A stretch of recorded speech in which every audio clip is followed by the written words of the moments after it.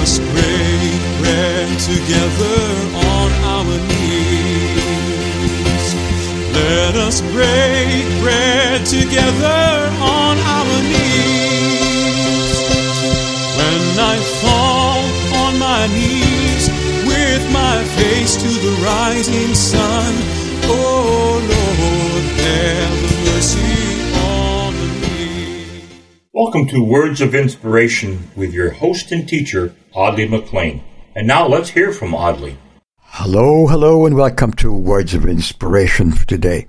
Today I want to begin a look at one of the New Testament books, 1 Thessalonians. I call it a book of hope. It brims with truth about the hope of the return of the Lord Jesus. It has 5 chapters in our translation, and so I've identified each day as identified with one of the hopes that each believer in Christ shares. And I invite you to come back tomorrow and see what chapter 2 and the next day. So set your dial right where it is and join us again tomorrow for Words of Inspiration. And if you miss it, catch us on the web at harvestinternational.org.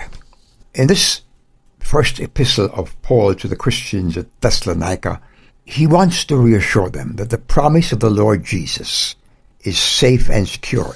Now, when we use the word hope, we might begin to think of some flimsy thing like, I hope I'll win the lottery, or I hope she'll respond to my phone call.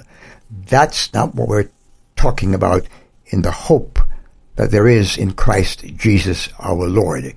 It's a certainty. It's an assurance based on the promise of the Lord Jesus. He said, I'm going away and I'll come again. So, with that as our basis of understanding, let's take a look at chapter 1. And I have identified chapter 1 as having the believer's transforming hope. Write it down. Stick it in your mind. The hope of Christ's return was for the people at Thessalonica a transforming hope. Listen to what verses 9 and 10 have to say about this hope. Paul writes, for they, meaning the people around, he just told them, I don't have any reason to doubt you. I don't even have to ask you. The people who are watching you have communicated how differently your life has been. For they themselves declare concerning us what manner of entry we had to you.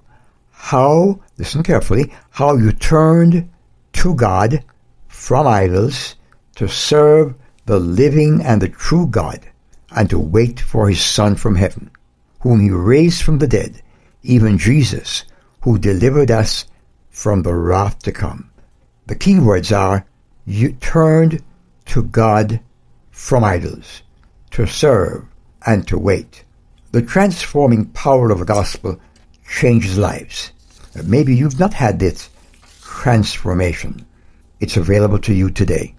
I think of the Bill Gaither song, Today I went down to the place where I used to go. Today I saw the same old crowd I knew before. And when they asked me what happened, I tried to tell them, thanks to Calvary, I don't come here anymore. My friend, that's a transforming hope. Their hope in Christ led them away from the old life of sin and debauchery. Now their lives are identified by others as a life of hope. Do you have that hope? You can, you know. God loves you. Jesus died to save you. If you are a believer, my friend, revel in the hope. Let it show. Till tomorrow, this is Audley McLean saying, may the hope encourage you. I've wandered far away from God.